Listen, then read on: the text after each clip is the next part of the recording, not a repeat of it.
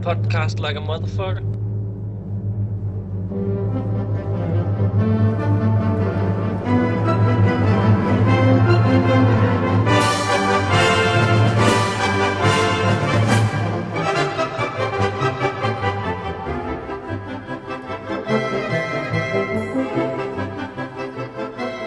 Welcome to Hammer Time Podcast, episode number 12. I'm Henry Miller. I've got Jonas and Rasmus and a special guest today, Thomas Kirsting. He's been on the show before. You were here last time talking about your tournament, Gentlemen's and Dolls. And now you're here again to talk about the next tournament coming up in Denmark, or the next big tournament coming up in Denmark, Giant Fanatic. So the episode today is going to be mostly talking about Giant Fanatic, and also maybe a little bit about our list that we're running for Giant Fanatic, and just in general the tournament back. So we're going to get to that in a second. Also got a friend of mine here, Björk.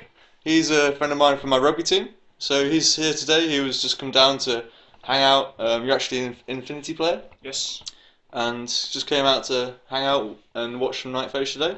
So maybe you just want to introduce yourself, say who you are, what you like to do, and make a funny joke.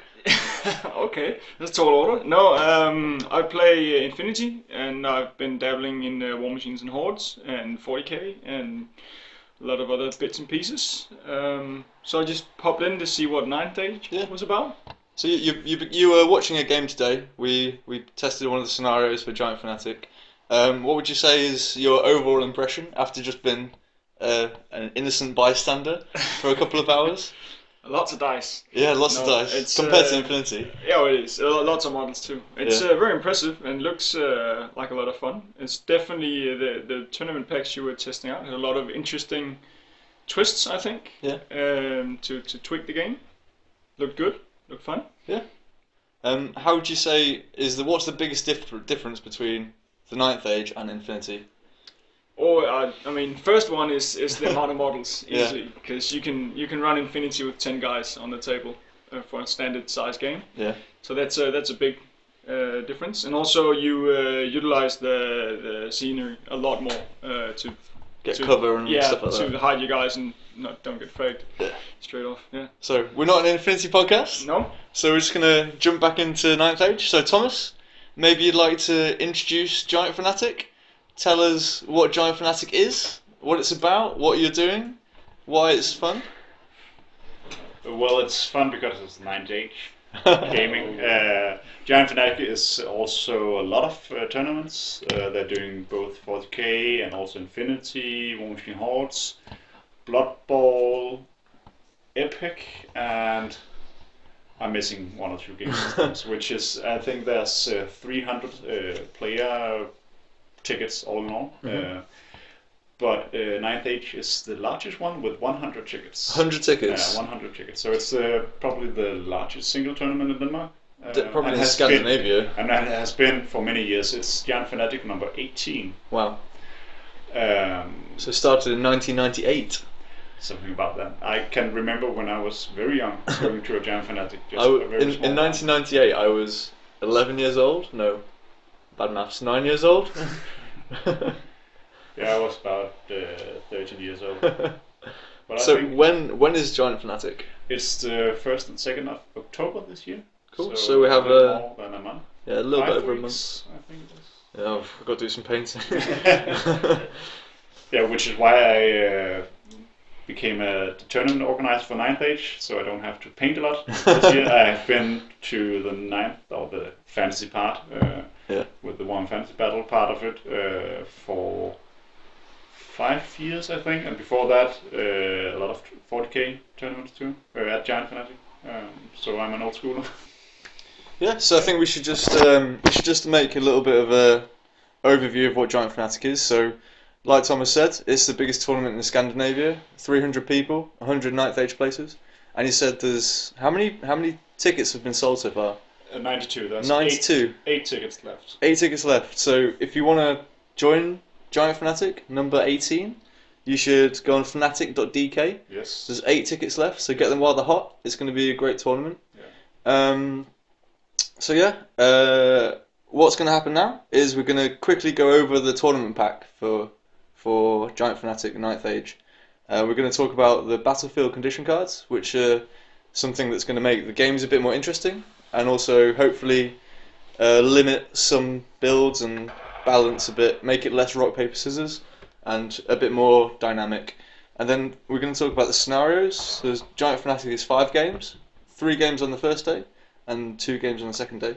Yes. Yes, and there's also a quiz and painting prizes, usual tournament things. That's about 100 battle points from the game, so 20 per game, Yeah. and then 35 points divided in sub scores, divided between fair play, painting, and quiz.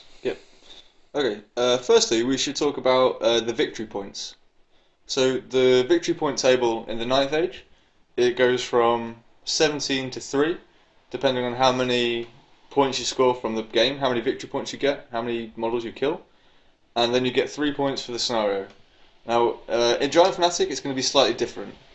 So maybe you'd like to elaborate on how it's different and why it's different. Yeah, it's I really wanted the scenarios, the objectives to matter a bit more, than the 6 points that you're usually playing for. So you can, by winning the different scenario objectives, you can get +5 points if you win and -5 points if you lose. So that's a lot of points. So the scenarios are going to be really, really important. Exactly. So bring your scoring units, guys. Yeah.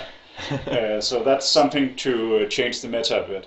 So you really have to focus on getting those objectives in the different scenarios. And we have 5 different scenario packs, 5 different scenarios. And we also changed, because you get more points from the scenario objective, you also get a little bit less from the victory points. Mm-hmm. Normally you have 8 different levels of different points brackets. How many point brackets? Yeah. We shortened that down to 6, and instead of capping at more than 750 points, you're capping at 1500 victory points. Yeah. So it's a little bit easier to get the highest one. Yeah. But the scenario points taken into account. Yeah. It's also, if you cap the victory points for smashing an enemy, but the enemy got the objective, it's a draw. Okay. And we should also say that it's actually quite hard to get 20-0, or it's a little bit harder to get 20-0 because the bracket is quite high. Yeah. Whereas it's not. I think is it 19-1 or 19 or 18-2 is a bit easier. Yeah, it depends on if you win the scenario objective. Yeah. Okay. But you really need to smash the enemy. The bracket for getting 14 points for victory points is 1000 to 1500. Yeah, so it's quite a big bracket. Yeah, exactly. So it's not that hard to get 14 points because you just need a little bit over 1000, but you need to score 1500 points to get that point more. So basically, if you 20-0 someone, you've really fucked them in the ass. Yeah. You've really fucked them in the ass. They've done something really wrong. Play proper hammer. Yeah. You've been like walking your units backwards towards the enemy for the whole game. Okay, so first up, the battlefield condition cards. Now, there's going to be 6 cards, correct? That's correct. And each of the cards you can play once during the tournament. Yeah. So there's 5 games and 6 cards. Yeah. Again, it's something that I want to change the meta a bit and to prevent some builds, some of the hard builds, so it's not as much rock, paper, scissors as you mentioned before.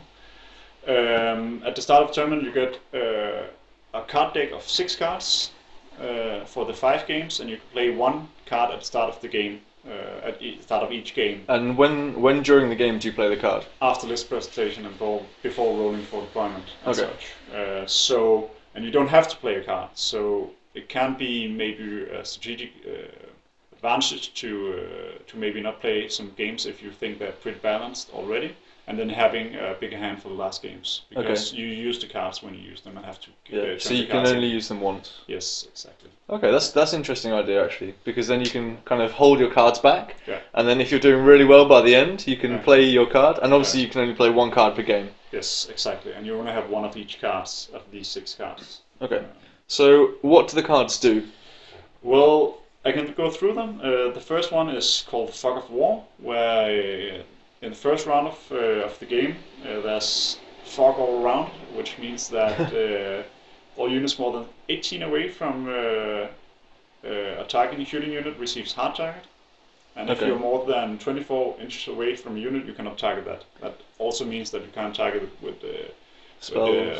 with spells or with catapults and stuff like Yeah. that. So this one is to combat the gun line Yeah, build, exactly. right? So that means that if the gun line wants to shoot you in the first turn, it has to either push up Yeah. or it has to hold back and not shoot. So that's kind of limiting the builds that we don't really like to play against. Yeah, exactly. And one of them is gun lines. Yes. Okay. The second one? The second one is a bit funny one. That's called Dawn Attack. Where you put a covering screen down between the players and you deploy in secret. I've never actually played this. No, I played sounds it like a lot of at an fun. old Giant Fanatic some years ago. It was really fun. It's quite quirky and not always fair, but it's fun. So you deploy your whole army without knowing where the opponent is, Yeah. and then you roll for first turn as normal. Yeah, Rasmus, you were telling a story about when this happened to you at a tournament. You want to tell the listeners what happened? Yeah, it's really quick. I was playing Dwarves with the Enduring Mountain, the shooting gallery, against an assault orc army, and what I did is put my army real quick down in silence in the one corner, and I was making a lot of noise. Like dropping the pens and rolling the dice and moving the touching keys. and occasionally putting my head up so you could see my hair, and sitting down. At the opposite corner, so you Yeah, put your army. opposite corner. And, Sneaky. yeah, and of course he thought he was sneaking, so he put his entire orc army where he thought I was. And when we lift the sheets, I was in the other corner. So you had to slog all the way across the board. Yeah, and he did. He reached the center He got halfway there before they all got killed. before get wiped. That was the 20-0 then. So in this meta, he would have gotten the objective, probably. I was in the middle. I shoot him down and then I sold him. So yeah, that's a sneaky tip there Yeah. for Hammer Time tip there for the screen card. Yeah, the next one is Strange Currents of Magic, which is against the strong magic armies, where you get one dispel dice each phase, both for you and your opponent, and all casting attempts during the game receives -1 to the roll. Okay, so this basically means that when you're trying to cast spells, that it's a bit harder, which makes you want to throw more dice at the spell. Yeah, and means you cannot just one dice 5 bounce spells in a row Yeah. or something. So like the Empire Banishment army with the Thunderbolt and the Yeah. Banishment. Which nobody likes. No. except the Empire players. But it's not a complete ban, but just makes it a bit harder. Yeah. You played this today. Yeah. How did you find it went today? Went fine. It equalized Rasmus, which I was playing. It had a bit stronger magic than I had. Yeah. And it balanced it a bit out. Because obviously it also hinders your own magic phase as Yeah. well. But you just have to, if your opponent has a stronger magic phase and you're not completely reliant on your own magic, you can play it. But you can still cast spells and it's not completely hindering it. Yeah, something that we should say as well is that you want Giant Fanatic to be hidden lists. Yeah. So this is actually quite difficult because you don't always know if people have a lot of bounce spells because you can't see the magic items that people have. So it's kind of a guessing game. Maybe they've got lots of bounce spells, maybe not. So you have to know the game really good. Yeah. Or you just have to sneak a peek at their lists before, if you can. Yeah. We can return to that. Yes. Yeah. The next one is called Sabotage, where you choose one enemy unit, which will not set up with the rest of his army. Instead, it will come into play as ambushes in the first turn, where automatically coming in on the first turn from his own board edge. Yep. So it's like slowing one of his units down. Yeah. You cannot choose character, but you can choose any other unit, and that's to counter some of the big Death Star units and the like. You can also choose to put some of your characters in that unit. So for example, the Skaven on the Plague Pendulum, if you actually choose that unit, then obviously the character has to be deployed with it. So the character and the unit are going to be off the board. Exactly. Yeah, and that's just to counter those kind of units that are difficult to deal with. Yeah. So it makes it a bit easier for the Death Stars and stuff. Yes. Yeah, fair enough. I think that's a good one. We've all pretty much played with this card in the practice games that we've been doing recently. Yeah. How have you guys found it worked? Well, we tested it back when it was you had the option of removing 2 smaller units. And I think it worked very nice with being able to remove the chaff. Yeah. But I think it can definitely be of great importance and shift the balance of power in a game, especially with the mission pack that we'll go through later. Which with some of the missions you have to move a very big distance with some of your scoring units, and if you can remove the scoring unit with the sabotage and make it move the extra 20 inch, I think that could be a big difference. Yeah. So yeah, it's definitely a lot of tactic to this specific card. Yeah, we changed it from 2 smaller units Yep. to just having 1 unit without any maximum points, because else it could hit gun lines even more. And we already had 1 anti-gun line. Yeah, because taking 2 cannons off was quite harsh. Yeah, it's quite hard. But taking 1 cannon off, that's still quite good, because it's just 1 turn that a cannon's not shooting at you. Exactly. And if you're running a dragon, then you can get up in someone's face quite quickly. Yeah, exactly. Yeah, so the last one? Oh, the 5th one. Oh, the 5th one, there's 2 more. Yeah, there's 2 more. It's stormy Okay. weather. You choose 1 game turn where the storm is peaking. In this chosen game turn, no units can use the fly special rule. So you choose, after this presentation, you choose 1 game turn where there's no flying movement. Okay, so it's a bit like a storm banner. Exactly, but you know it from beforehand, so you can plan around it. Yeah. It's again some of the flying circus lists, Yes. but Sky sloops. No sky slopes. it hinders the game, but you know which turn it is, so you can probably, if you're a good player, you can play around it. Yeah. But it should hinder some of the worst flying circus builds. Yeah. So it makes it disadvantageous, because else you can risk to have 3-4 games where people play that game card against you. So. It's not as good as a storm banner, because a storm banner you can choose when to start it, whereas this one is like, okay, it's turn 3 or it's turn 4, no flying, and you can plan around it. Yeah, and the storm banner also hindered Shooting, yeah. So Yeah, really good. Yeah. Is it still the same? Yeah, it's pretty much the same. It's -1 to hit for -1 ballistic skill, I think, for all shooting models, and you have to roll 4+ to Shoot a stone to thrower. shoot stone throwers. Yeah. okay.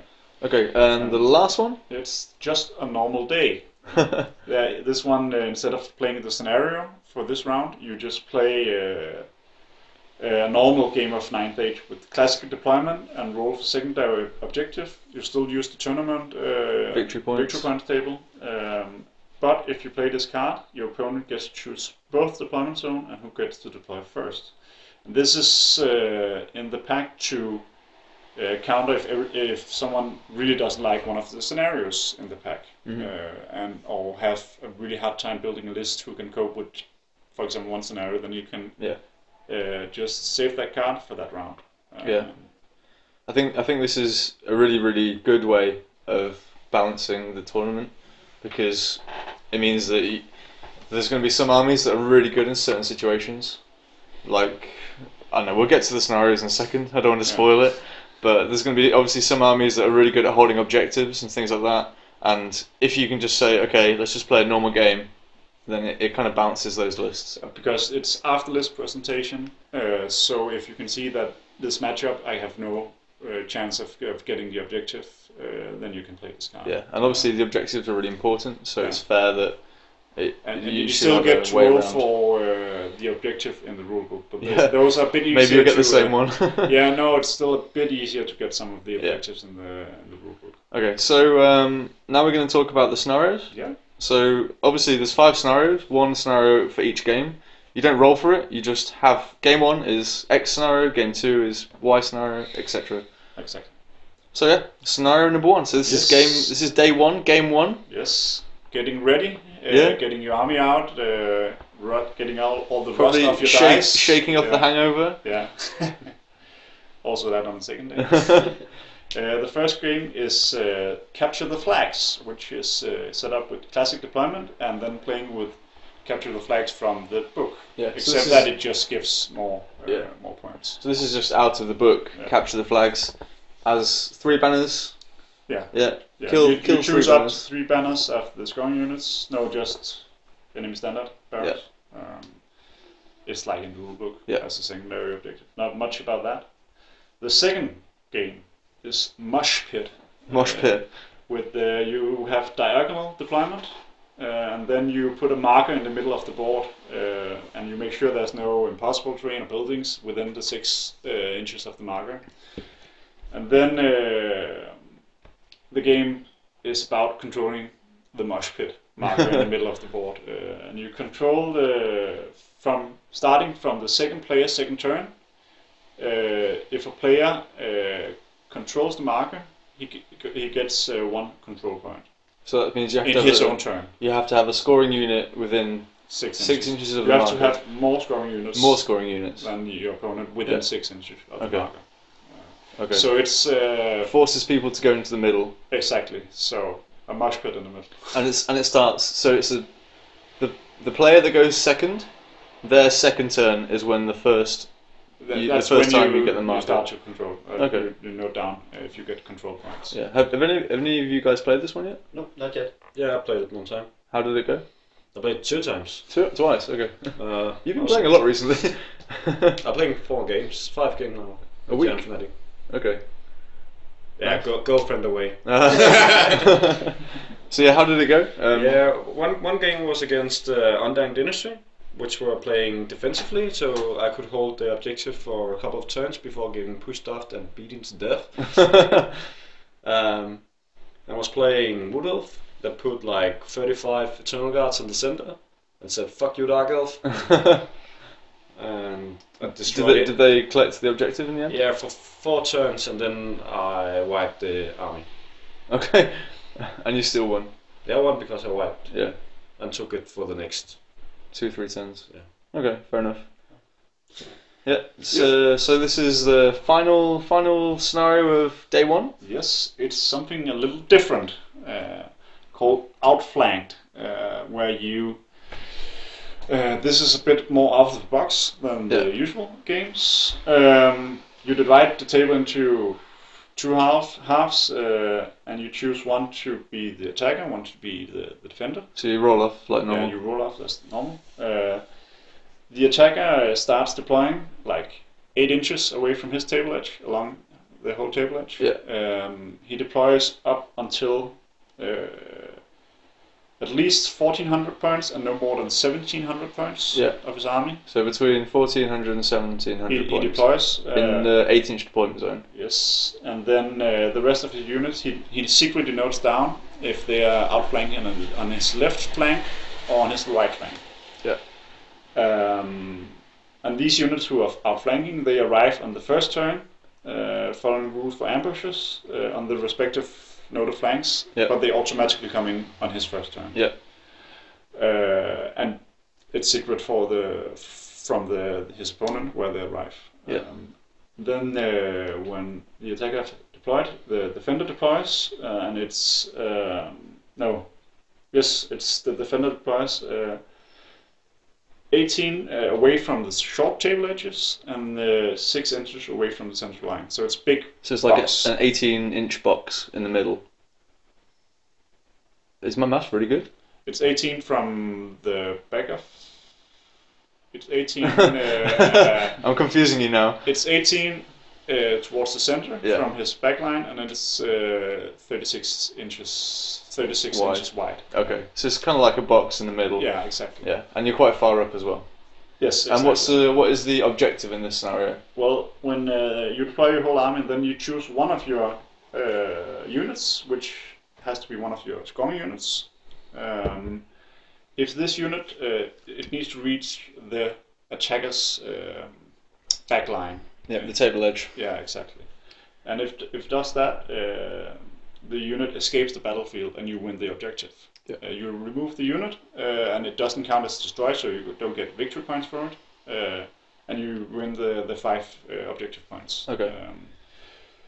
So you basically have to get one unit and march it across the battlefield. It has to get away. Yeah, and off the table edge. Exactly. If the unit doesn't escape, the opponent wins the game. Okay. And also, is it something like if you reduce it to... Yeah, if you get it down to decimated at 55% or below its starting number of wounds... 25%. What did I say? 55. So down to 25, down to 25%. Yeah. When it escapes, then it's a tie. Yeah. So if the opponent really beats the unit down, but it still escapes, it's a tie. Yeah. This Yeah. one is what you played today, and Yeah. it looked really fun. Like trying to push a unit across the table and trying to stop it and redirect it and shoot it down and stuff like You that. really have to think about it in your list building, and Yeah. about when you play the game. It's can be really hard. Yeah. Like also which units you want to come in on the sides and which Yeah, exactly. units you want to stand there and block. Yeah. But read this mission. Yeah, it's a And bit read it, and complicated. read it 2 times. Yeah. And there will be now the guys have played it in the work in progress, but we will have a drawing of how you deploy, which Yeah. should clarify it a bit. Yeah. It might sound complicated, but it's not. And if you don't like it, then just play just a normal day card. Exactly. If you think this is too shitty and complicated, just play the card that ignores this scenario. I'd be really sad if my opponent does this because I really want to play it. Yeah. I was kind of scared of this mission because it's so complicated, but when we played it, we thought it was fair. Yeah. There's one some extra. The chosen unit who's trying to escape cannot move. Can move a maximum of 12 inches in a turn. Yeah. Which means that you cannot just take a very fast unit Yeah. and just march it off. And you cannot just magically move it Yeah. the So heck out of it. it can only move 12 inches in your Yeah. turn. Excluding fleeing and Pursuing, moves, overrunning, things like that. And unit cannot use scout or vanguard. So Yeah, it's quite fair. yeah, most units should use 3 turns to move it Yeah. away. At least. Except if you overrun. Yeah. Yeah. So that's the end of day 1. Yeah. Scenario number 3. So how about day 2? Oh, you finish day 1 with the drinking game afterwards. Is that true? No. Just going out for beer. You have to line up your army for painting. You should do that. You should have a drinking game at the end of day 1. Maybe. You could organize one, an Amber Time. Hammer time. Can we get extra points? If you, That could be fun. Sure. how many points? Extra points for shots. How many points are up for grabs? 0.1. 0.1 point. Oh yeah! But it'll be important if you're both on the same. If you're both on the same points at the end, and one of you has participated in the Hammer Time drinking game, Then you win. it's like Which is only fair. we should do it that. So the Amber Time drinking game should be a tiebreaker. Yeah, it should be. Is this a Ninth Age name or a Warhammer name? Like Dark Riders. Is it a Warhammer name or a Ninth Age name or both? And if you get it wrong, you have to drink. Oh yeah, like a quiz or something. Yeah. That should be part of the quiz. Yeah. And you have to take a shot each time you say something wrong. And we get through a lot of Jaeger. So second day Yeah. with the hangover now. Yeah, day 2, hangover in process, Starting full with swing. also a bit of a different scenario. Hold the line. Classic deployment. You place 3 objective markers in the center of the board. One in the middle and one 12 inches from each short edge. And then starting from the second player's second turn again, if you control all 3 objectives in one turn at the same time, you win the scenario. Mhm. So if you can and you control the marker if you have more strong units than your opponent within 4 inches of the marker. Okay, so it's like a little bit like hold the ground, but it's at any time during the game. It's at any time during the game. So if you're fast and your opponent sleeps, you can win the objective in turn 2. If your opponent's still drunk or hungover. Yes, exactly. playing wolves. So it can be quite hard to secure all 3 markers. Yeah. You need at least 3 strong units. Yeah. Because a unit cannot claim more than 1 at a time. And if you want to be sure about it, you probably should bring 4 strong units. Yeah. This is what we're going to come on to, I think, in the second part of the show today. Talking about how your list is going to be affected by these scenarios, and I think this one is definitely a scenario that you need at least 3 or 4 or 5 or 6 scoring units. Yeah. And if you have a hard time doing that, you play just a normal day if you haven't used it yet. Yeah, I think that's what I'm going to be doing on this yeah. mission with my list. Yeah. We'll see. But I really recommend that people don't play the just normal day, because let your opponent try to play the objectives. Yeah. Because these are some different objectives and scenarios, and try giving it a chance. Yeah. And the last one, Final game. the final game, It's not Battleline. No. No. it's secure target. Secure it's, target. With flank attack deployment, and then with the secure target, almost a secure target from the rulebook. Yeah. Where you place, after determining deployment zones, both players each place one mark on the battlefield, starting with the player that picked deployment zone. Each player has to place its marker more than 8 inches away from their deployment zone, and the short table edges, and 24 inches away from the other marker. And you cannot place it within 1 inch of impossible terrain and buildings. Yeah. So it's And it's the same, you control the marker if you have more strong units than your opponent. yeah, and that's at the end of the game. That's it, at the end of the game. Okay, so it's like two objectives in on the board. Yes. So Okay, fair enough. it's a bit more classic and almost from the rulebook. Yeah. So and I guess you said to us that the including this scenario at this place in the tournament was to you don't want like a much of a new scenario or a crazy scenario at the last game of the tournament, because obviously at this point it's going down to the wire and it could get serious, so you want a bit more of a standard scenario. Exactly. Yeah. Also, with some of the more wacky scenarios, you probably have a wider selection of the battlefield condition cards for maybe changing the game or balancing something out. Yeah. And you might not have that many cards left for the last game, so that should be pretty straightforward gaming. The only thing about it is that it uses flank attack deployment from the book, but it's also from the rulebook. Yeah, I quite like the flank attack one. It doesn't make too much difference. So we have like 2 scenarios, 3 scenarios with the classic deployment, 1 with diagonal and 1 with flank attack. Yeah, I think that's quite nice. It's good all round mix of scenarios. So guys, do you have any comments on the scenarios or the battlefield condition cards? They're definitely going to set a pace for the game, I think, and for me, I'm going to look at the scenario pack and kind of figure out, like we talked about before, how many scoring units. I think they're going to be the important part. How many scoring units you're going to bring. I think I'm definitely going to, sorry to say so, I'm just going to just a normal day on the 4th one. Hold the line. Yeah, because as a Vermin Swarm player, it's really hard for me to hold the 2 ones on the side, because I just don't have the leadership. I don't have the leadership bubble to hold all 3, so I can't have my opponent outright winning in turn 2 or something because I don't have the speed or don't have the leadership to move up. You could always claim 2 of the objectives, or even 1, and just stop your opponent getting the objective and beat him in combat. Yeah, but for me, I think it's just a safe choice to go with something a little bit more standard than risking playing a game like that in which I feel like I have a down. Also depends on the matchup. Yeah, definitely. You know the list you're playing before playing the cards. Yeah. So. And this is what I actually quite like about this way that you set it up with the cards, is that you actually have an option that if you don't like the scenario, that you have kind of like a get out of jail free card. And obviously you should try and build your lists around the scenarios, but if it comes down to it and you're like, okay, this one I have no hope, I'm just going to play just a normal day. And that's why I think it's really good the way you've done it. Yeah, I think we'll just we'll take a quick break now.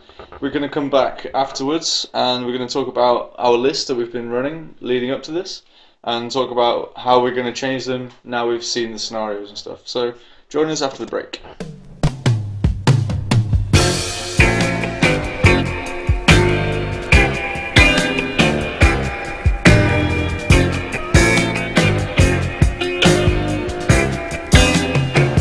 I was tired of my lady, we'd been together too long, like a worn out recording of a favorite song.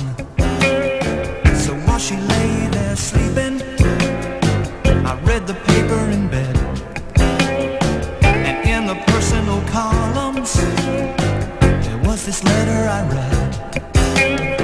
If you like pina coladas, Welcome back. We just talked a bit about Giant Fanatic, upcoming tournament in Copenhagen. Right now, we're going to go over the lists that we're running at the moment. But first, we just want to say like a little bit more about the restrictions in inverted commas. Like the restrictions themselves are of the tournament pack that we've just gone through. There's no actual restrictions to the armies, or it's completely out of the book to the 9th Age. Like we trust the 9th Age rule set, and we think it's good enough that, well, at least Thomas thinks it's good enough that it doesn't need to be restricted in any way. So the restrictions themselves are the rules pack that we just talked about, the scenarios and the cards. There is going to be an update, hopefully in the next week, that the 9th Age team have made after the ETC.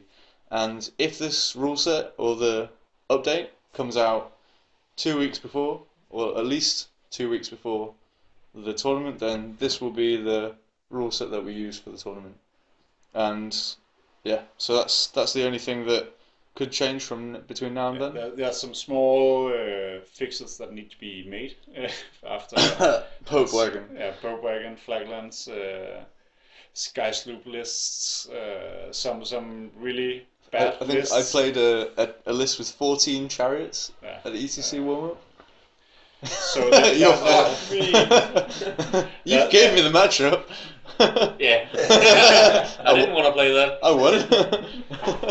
well, there's some holes in the balance right now, which should be fixed after ETC. Yeah. With some small updates, which hopefully are coming here in the start of September. Yeah. If not, then there might come some small restrictions, but we're counting on not Yeah, going hopefully. to do that. The only other thing which there is we're playing with the optional rule of hidden lists, Okay. which means that magical items are hidden on the lists, which is from the rulebook. It's not completely balanced, but it's something else, and it's something that changes the meta a bit, and it means that you can build some secret combos and maybe have something up your sleeve. And the opponent doesn't know exactly what your character is equipped with, which also means that you probably don't see the net list. Yeah, exactly. I think this is why it's really good, because you can bring the net list, but then people know exactly what you're going to have. Yeah. But if you go a little bit outside the box, then maybe you can catch some people out and make something that's really nice. Yeah, playing with the Wood Elf item where they put a forest down during the game. Yeah. I've been thinking about this. Oliver and I have been talking about it, and I have a shapeshifter hero with the sacred seeds, and you just run up 18 inches and you put the forest down in front of his Death Star, and then you're treesing him to shit as he walks through it. The trees come alive and just bat his Death Star. But I think things like that, and you could use the Mistwalker mirror where you can teleport between the forests and things like that. I think there's legs in that list. I'm probably going to try it next week, actually. You just gave away all my tactics. all your secrets. Yeah, now you're going to hear my list. Very nice of you, Yeah. So, first up, Rasmus, do you want to tell us about your list? Maybe the one that you ran today, or what you've been playing with recently? Yeah, I've been playing Dread Elves, MSU, old army that works okay. It's pretty difficult to play. When it works extremely good. When it doesn't work, it get really its ass kicked. Like today. Yeah, it's a 20-0 list. I either get 7 points or 20 points. Yeah. I feel like the units are not there. Yeah. I don't know what they're missing, but I guess I get Bullthrows okay, Tower Guards and small units are cheap, but they're not cutting it. Yeah. I feel like it's the characters carrying the army. Is that why the Dread Elves not been doing so well recently? Yeah, I feel like they're missing some. They have a lot of special rules, but I don't know. Yeah, just not. I've been winning a lot with them, but I think that's more because you're a good player than necessarily than the list itself. Maybe your opponents. Yeah, the opponent. Yeah. Fuck you guys. The Elder is still okay because it's the war platform chariot 4+ ward save thing. Yeah. And the assassin is crazy. That's the best guy in the army. Yeah. So maybe you just want to quickly go through exactly what's in your list. Yeah, not exactly. Okay. maybe miss out the magic items. Yeah, okay. I can say the characters from Dread Elves and Wild Magic is extremely good in combination. I think any character plus wilderness magic is. No, not any characters, because they have a crappy stat line, and when you use beast magic, you give them an insane stat line, and they have all the special rules to support that. It rerolls 1 to wound and yeah. Yeah, assassin with Hydra aspect on, it's batshit crazy. What else do you have on your list apart from the characters that you don't want to talk BSB about? on Elder, the level 4 on Wild, level 2 on Shadow, the Assassin that has a great weapon, guess what? Yeah. 20 Corsairs, 3 units of Tower Guards, 2 units of crossbows, a unit of Dark Raiders, Good 3 save. bow throwers. They're not called Bullfrogs anymore. Fuck! Dread Reapers. Dread Reapers. Yeah, and that's it. Yeah. Okay. So it's a bit of MSU, bit of Tower Yeah, Guards. that doesn't sound like much, but when you do a mistake against them, you feel it. Yeah, because they can fight. They can, especially when combined with the beast magic. Yeah. I think that's kind of the crux of the list. I find with the elves at the moment, it's really magic dependent. Like if you can get your one spell off in the right combat, then you'll win. And you win big. Yeah, because they have they can hit well, and then they're fast, and they strike first. Yeah. Yeah. So my list, I'm running the Sylvan Elves at the moment. I have a Lord on a Stag, who's pretty good. Pretty staggy. Yeah. Don't wanna. Oh, I don't mind. I don't mind telling people what he's got. He's got. Really? No, I don't mind. I tell people he's got an obsidian blade, so he's got no armor saves against him. He's only strength 4, but he's got potion strength, so he can be strength 6 for 1 round. So he's got 4 attacks base because he's a lord, and then he's got the wild huntsman, kindred, so that makes it frenzy. So he's got 5 attacks, and then he's got devastating charge. So when he charges, he has 6 attacks, and then he's got the helm of the hunt. So when he charges, he has 7 attacks and weapon skill 8, and potion strength, so strength 6. So when he charges, he runs in and he attacks at weapon skill 8 with 7 attacks at strength 6 with no armor saves. Sounds like 40k. Yeah, pretty much. Instant death. Yeah, From one guy. but he's only got 2% armor save. Like a knight from 40k. Gotcha. Chaos Lords, basically. Yeah, your Shot things. Yeah. Rasmus's Chaos Lords are pretty nasty in Ninth Age as well. Yeah. Yeah, they've been. Sorcerer striking. Yeah, this character's actually built to kill Chaos Lords. Yeah. So yeah, he's quite good. And he's a general. I have 2 level 2s on Shadow. One with a scroll, one with an extra spell, one with a bow. You know the bow from the rulebook. It's the only wood elf bow. Just poison shots. I have the BSB with the standard BSB build. It's got a war banner and all sorts of stuff. It's magic spear, which gives distracting. It's not too difficult to work out what it's got. 2% arm save.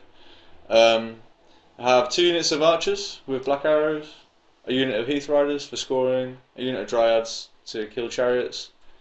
I have 24 forest rangers, the guys with the great weapons. I actually forgot to tell you that they have fight next to rank. Never mind. Yeah, they have the fight next to rank banner. 2 times 5 blade dancers, 2 times 5 wild huntsmen with paired weapons, and a unit of Kestrel Knights. And then in red there's just 9 sentinels with poison. So the idea is that I've got lots of attacks at low strength or strength 4 armor piercing, lots and lots of attacks, and I can reduce the toughness of monsters or I can reduce the toughness of units, which makes my attacks more valuable. And then I can also cast Mind Razor, which wins games. It's Mind Razor 5 times. And yeah, that's pretty much the essence of the list. It's really squishy, but it hits really hard when combined with magic. And double Perfect miasma. armor. Yeah, exactly. And it's got a bit of shooting as well. You actually played with my army today. How did you feel it worked? Well, I was really confused because I normally play Warriors of the Dark Gods, so it's a really different army. It's like the polar opposite army. Yeah, I was like, oh, I know how to play against it, but it's like, how the fuck do you play it? It played out pretty good. Yeah. With Smashing Face. Yeah. It also helped with the scenario. Yeah, hitting like a glass hammer. We had like 5 wild riders, what they call wild huntsmen, charging 10 Tower guards. tower guards and just exploding, so no one was left. They struck at the same time. The idea was that I hoped to get a miasma through, so I struck before the tower guard. Rolled badly in the magic phase, so I didn't get any off, but I got a scroll, so that's at least that. Yeah. And then they just exploded. Evaporated. Yeah, evaporated. So both units dead. Strike at initiative 6, both with lots of Yeah, attacks. yeah. And causing a lot of panic test in Rasmus' line, but no one ran out. So So it was a trade-off. How many points Yeah. did Tower Guard?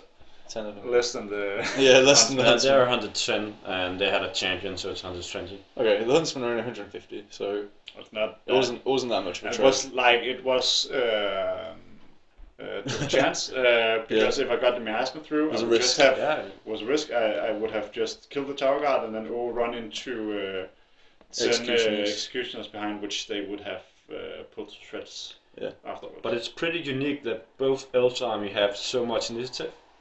Normally, yeah, the I Elves was army- really because a lot of initiative have been lowered in the Ninth Age. Yeah. So I was really like everything of just initiative 6. I was like, Yeah. what the fuck is a, happening? a lot of pad weapons. Yeah. Yeah, all the chariots, initiative 6, the Cauldron Knights, initiative 6, Tower guards. Tower Guards, the Witch Elves, what the Witch Elves They're called? pad weapons. Initiative Corsairs, 6. pad weapons. Yeah, a lot of initiative 6. And the same in the Sylvan Elves, War Dancers, the So Sentinels the of game Bad was Weapons. really we are just destroying each other if we charge in and making the right charges. But I also just charged the Stag Lord into the Corsair unit who was trying to escape. Yeah. We were playing the outflanked scenario, and Rasmus was the Defender. Defender trying to and reach I was your the attacker. background. And he chose his Corsair unit to try to escape the board, and I just Held them up the whole held game. them up the whole game with the Stag Stag, Lord, yeah. and then in turn 3 or 4 I could charge the bunker of Yeah, my Forest assassin Rangers. Forest Rangers inside. Yeah, and the Stag Lord managed to And- kill the assassin. Rasmus's assassin didn't really feel like assassinating anyone today, so that helped. Did you fluff all your attacks or? Yeah. Yeah, fair enough. Happens. So, guys, now we've told us at least about our list that we're running at the moment. What are you going to take into account now you've seen the tournament pack, and now you've had a chance to play the scenarios? What are you going to take into account when you write your list for the tournament or change your list for the tournament? I'm gonna try to make a list that can, not reliable, but with a good chance take the objective. Yeah, this can be so important. I have 3 scoring units in my list right now, and when I sit down and write it again, it's going to have 4 or 5. I have 5. I don't even feel like it's enough. No, you can fit a few more banners though, can't you, in your army? Yeah. Yeah, so I'm probably gonna do that. yeah, 7 or 8 scoring units. That's going to be really tough to play against. Yeah. But I was actually thinking, like, what's the missions? Because do we need that many scoring units? Like, one of the objectives is moving your units through to the other guys. You don't need very many banners here. So you have one with the Mars Pit. You have to have most within 6, but you can just have 1 or 2 good ones because your opponent's probably not going to fit that many in either. So you can like have 2 strong Combat blocks. Yeah. combat blocks in the center, combating for the objective, and just some chair to kind of move his stuff out of the way. And then the big one is of course hold the line. That's the one where you have to have a lot of banners, but you can just use just a normal day on that one, and then you're not pushed, you're not forced to have that many scoring units, because a lot of the scenarios, some of the scenarios are just not based around having a lot of scoring units. Yeah. So I was actually thinking just going 2 big combat blocks. And You have to remember some of the battlefield condition cards. For example, Sabotage, where the opponent can force one of your scoring units to come in from the board on turn 1 instead of starting at the 12-inch mark. 12 mark or maybe Yeah. longer in. Yeah. If if you only have 2 strong scoring units, you're losing the objective, probably, because he can delay it, maybe, but it depends. Yeah, and you can take off the most of his shooting. You have some options of removing some of the damage from the shooting stuff. So I would definitely consider running us only a 2 banner setup. Just try it a couple of games and see how it works out, and then just a huge fucking monster mass on the side, because you have all these battlefield conditions that can really take off the edge of your opponent's shooting phase. So if you're bringing 3 or perhaps 4 monsters, they can really do big work, and with 2 strong combat blocks to either contest or claim the objective, I think you're in a pretty decent position. The problem is you only get 1 time to use the card for your own games to avoid getting shot to shreds if you have a lot of monsters. So the rest of the games you'll play, you can't counter it again. Yeah, but I don't think you're going to. I don't think at this tournament. I don't think there will be a lot of very shooting heavy armies because of the way the restriction system is with the counter cards. So I really don't think there will be some gun lines, but I don't think you'll meet gun lines to the maximum. You'll meet 2 gun lines. I can't believe any, and I think it will be Skaven-ish gun lines if you're meeting them. And yeah, I think a monster mash is a good idea. Perhaps trolls and stuff that can. Yeah. I think trolls is a really good shout. Right? Anything. Yeah, they cannot have a banner. No, but you have to think like, okay, what kind of scoring units are there? And there's a lot of the scoring units are actually infantry. A lot of the scoring units are just cavalry. And I think something like trolls is a really hard counter to infantry, because they have lots of attacks, they have high strength, they can do no armor saves, and like if you have a unit of chaos warriors or something with a banner, and that's I'm gonna come up and claim an objective. Well, okay, here's 6 trolls in your face. Go fuck off. I'm gonna smash your dick in. Like, I think you can think about units that are actually going to be hard counters to the scoring units that you're going to see, and I think these are going to be useful as well. Something like tree men or like the wild huntsmen. Of course, you can make an army that pushes your opponent away from the objective. Yeah. And if you just have 1 or 2 good, solid scoring units that you're sure will stick around the objectives, I think you're in a good position if you can make a lot of damage around and kind of push for the flanks and try to push them off the objectives. Do you think you're going to see ETC lists? Yeah. Yeah, and right now I'm testing double doom wheel, double cannon, shenanigans, because it's just really good, and it's not that hardly comes in. Of course, there's a little bit against the 2 cannons, but the 2 cannons sometimes they do work, sometimes they just don't. Yeah, if you roll 1s for your strength. Yeah, that's Skaven cannons. That's why they're cheap. So. Do you think you're going to see like the Sky Salute list? Do you think you're going to see the Flagellants? I mean, we don't know what the changes are going to be, but if they don't change it, Flagellants are really good in these scenarios. Yeah, because they can stand there all day long. They do what trolls do, just a much better. Yeah, and they're cheaper. Well, I can say if the 9th Age team doesn't change Flagellants, I will make sure they. I had a personal experience at Amatime. Sorry. So I have a grudge against them. So if that's just something that's too good.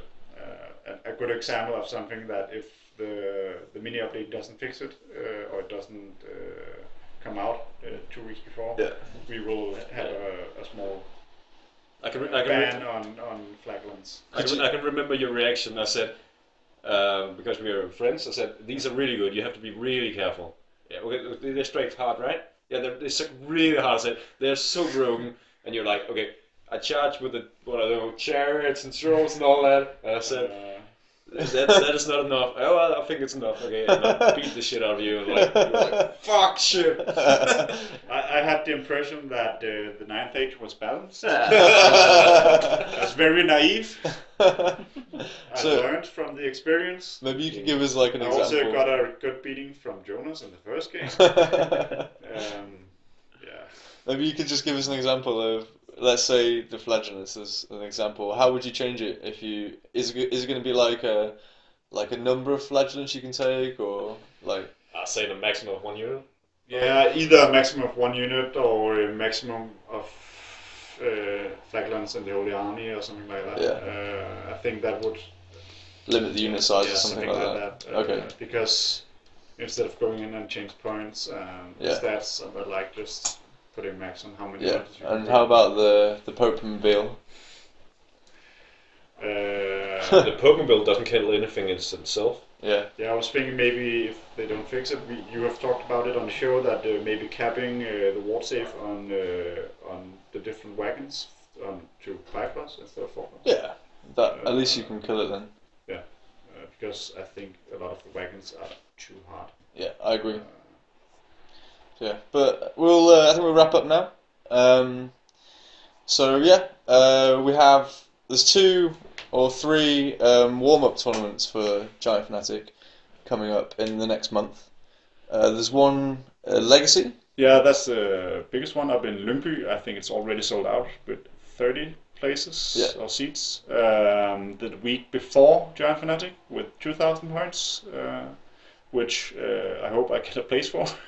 I'm on the waiting list. I want to play some Warhammer 2.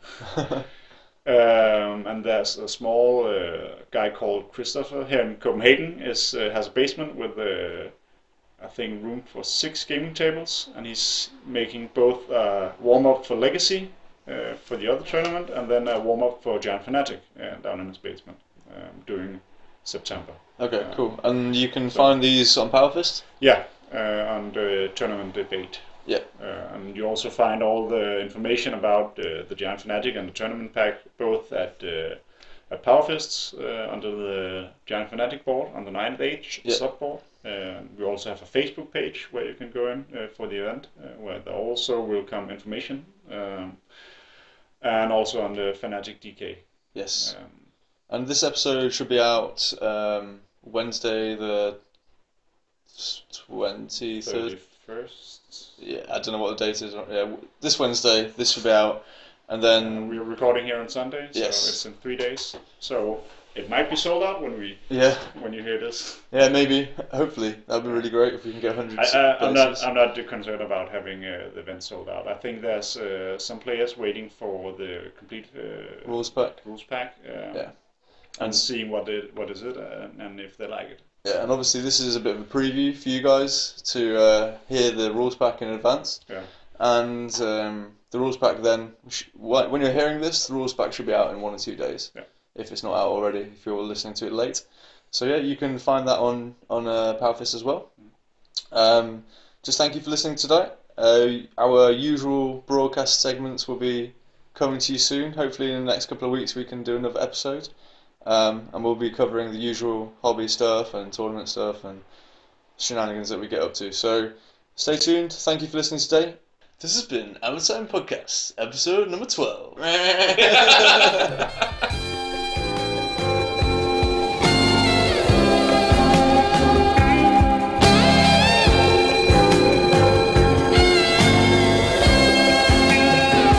So I waited with high hopes, and she walked in the place. I knew her smile in an instant, I knew the curve of her face. It was my own lovely lady, and she said, oh, it's you. Then we laughed for a moment, and I said, I never knew that you like pina coladas and getting caught in the rain and the feel of the ocean and the taste of champagne. If you like making love at midnight in the dunes of the Cape, you're the lady I've looked for. Come with me and escape.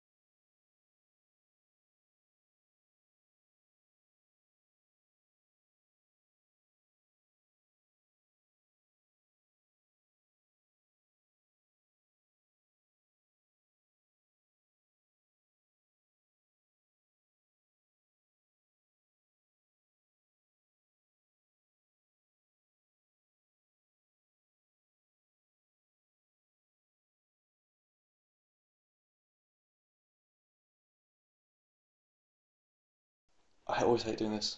I always have to edit it. Hammer time. I never know what to say to like end the show. Finish it? Yeah, I'm really bad at it. Oh, you don't even have a catchphrase? No. 12 episodes, no catchphrrise. We should get a catchphrase. Something. So this is in the show, right? Yeah. Yeah. I can just edit it out. No, it's fine. You want me to leave this in? So Maybe now, we should- now we're talking about Infinity. Infinity! Okay. Is that the way you want to end every show? Talk about Infinity? We have to have you on as a special guest every show. Oh dear. Okay, I'll clear my schedule. Okay. It'll happen. Thank you for listening. Hope you've enjoyed the show tonight. We'll be recording our usual podcast in the next couple of weeks. It'll be out probably in a few weeks' time if we get. Oh, fuck's sake. I'm really tired. How do we end it? Fuck. Press the button. No, we need to be pro and Yes. do it properly. Maybe you should take it away. Or we could use our bell cry.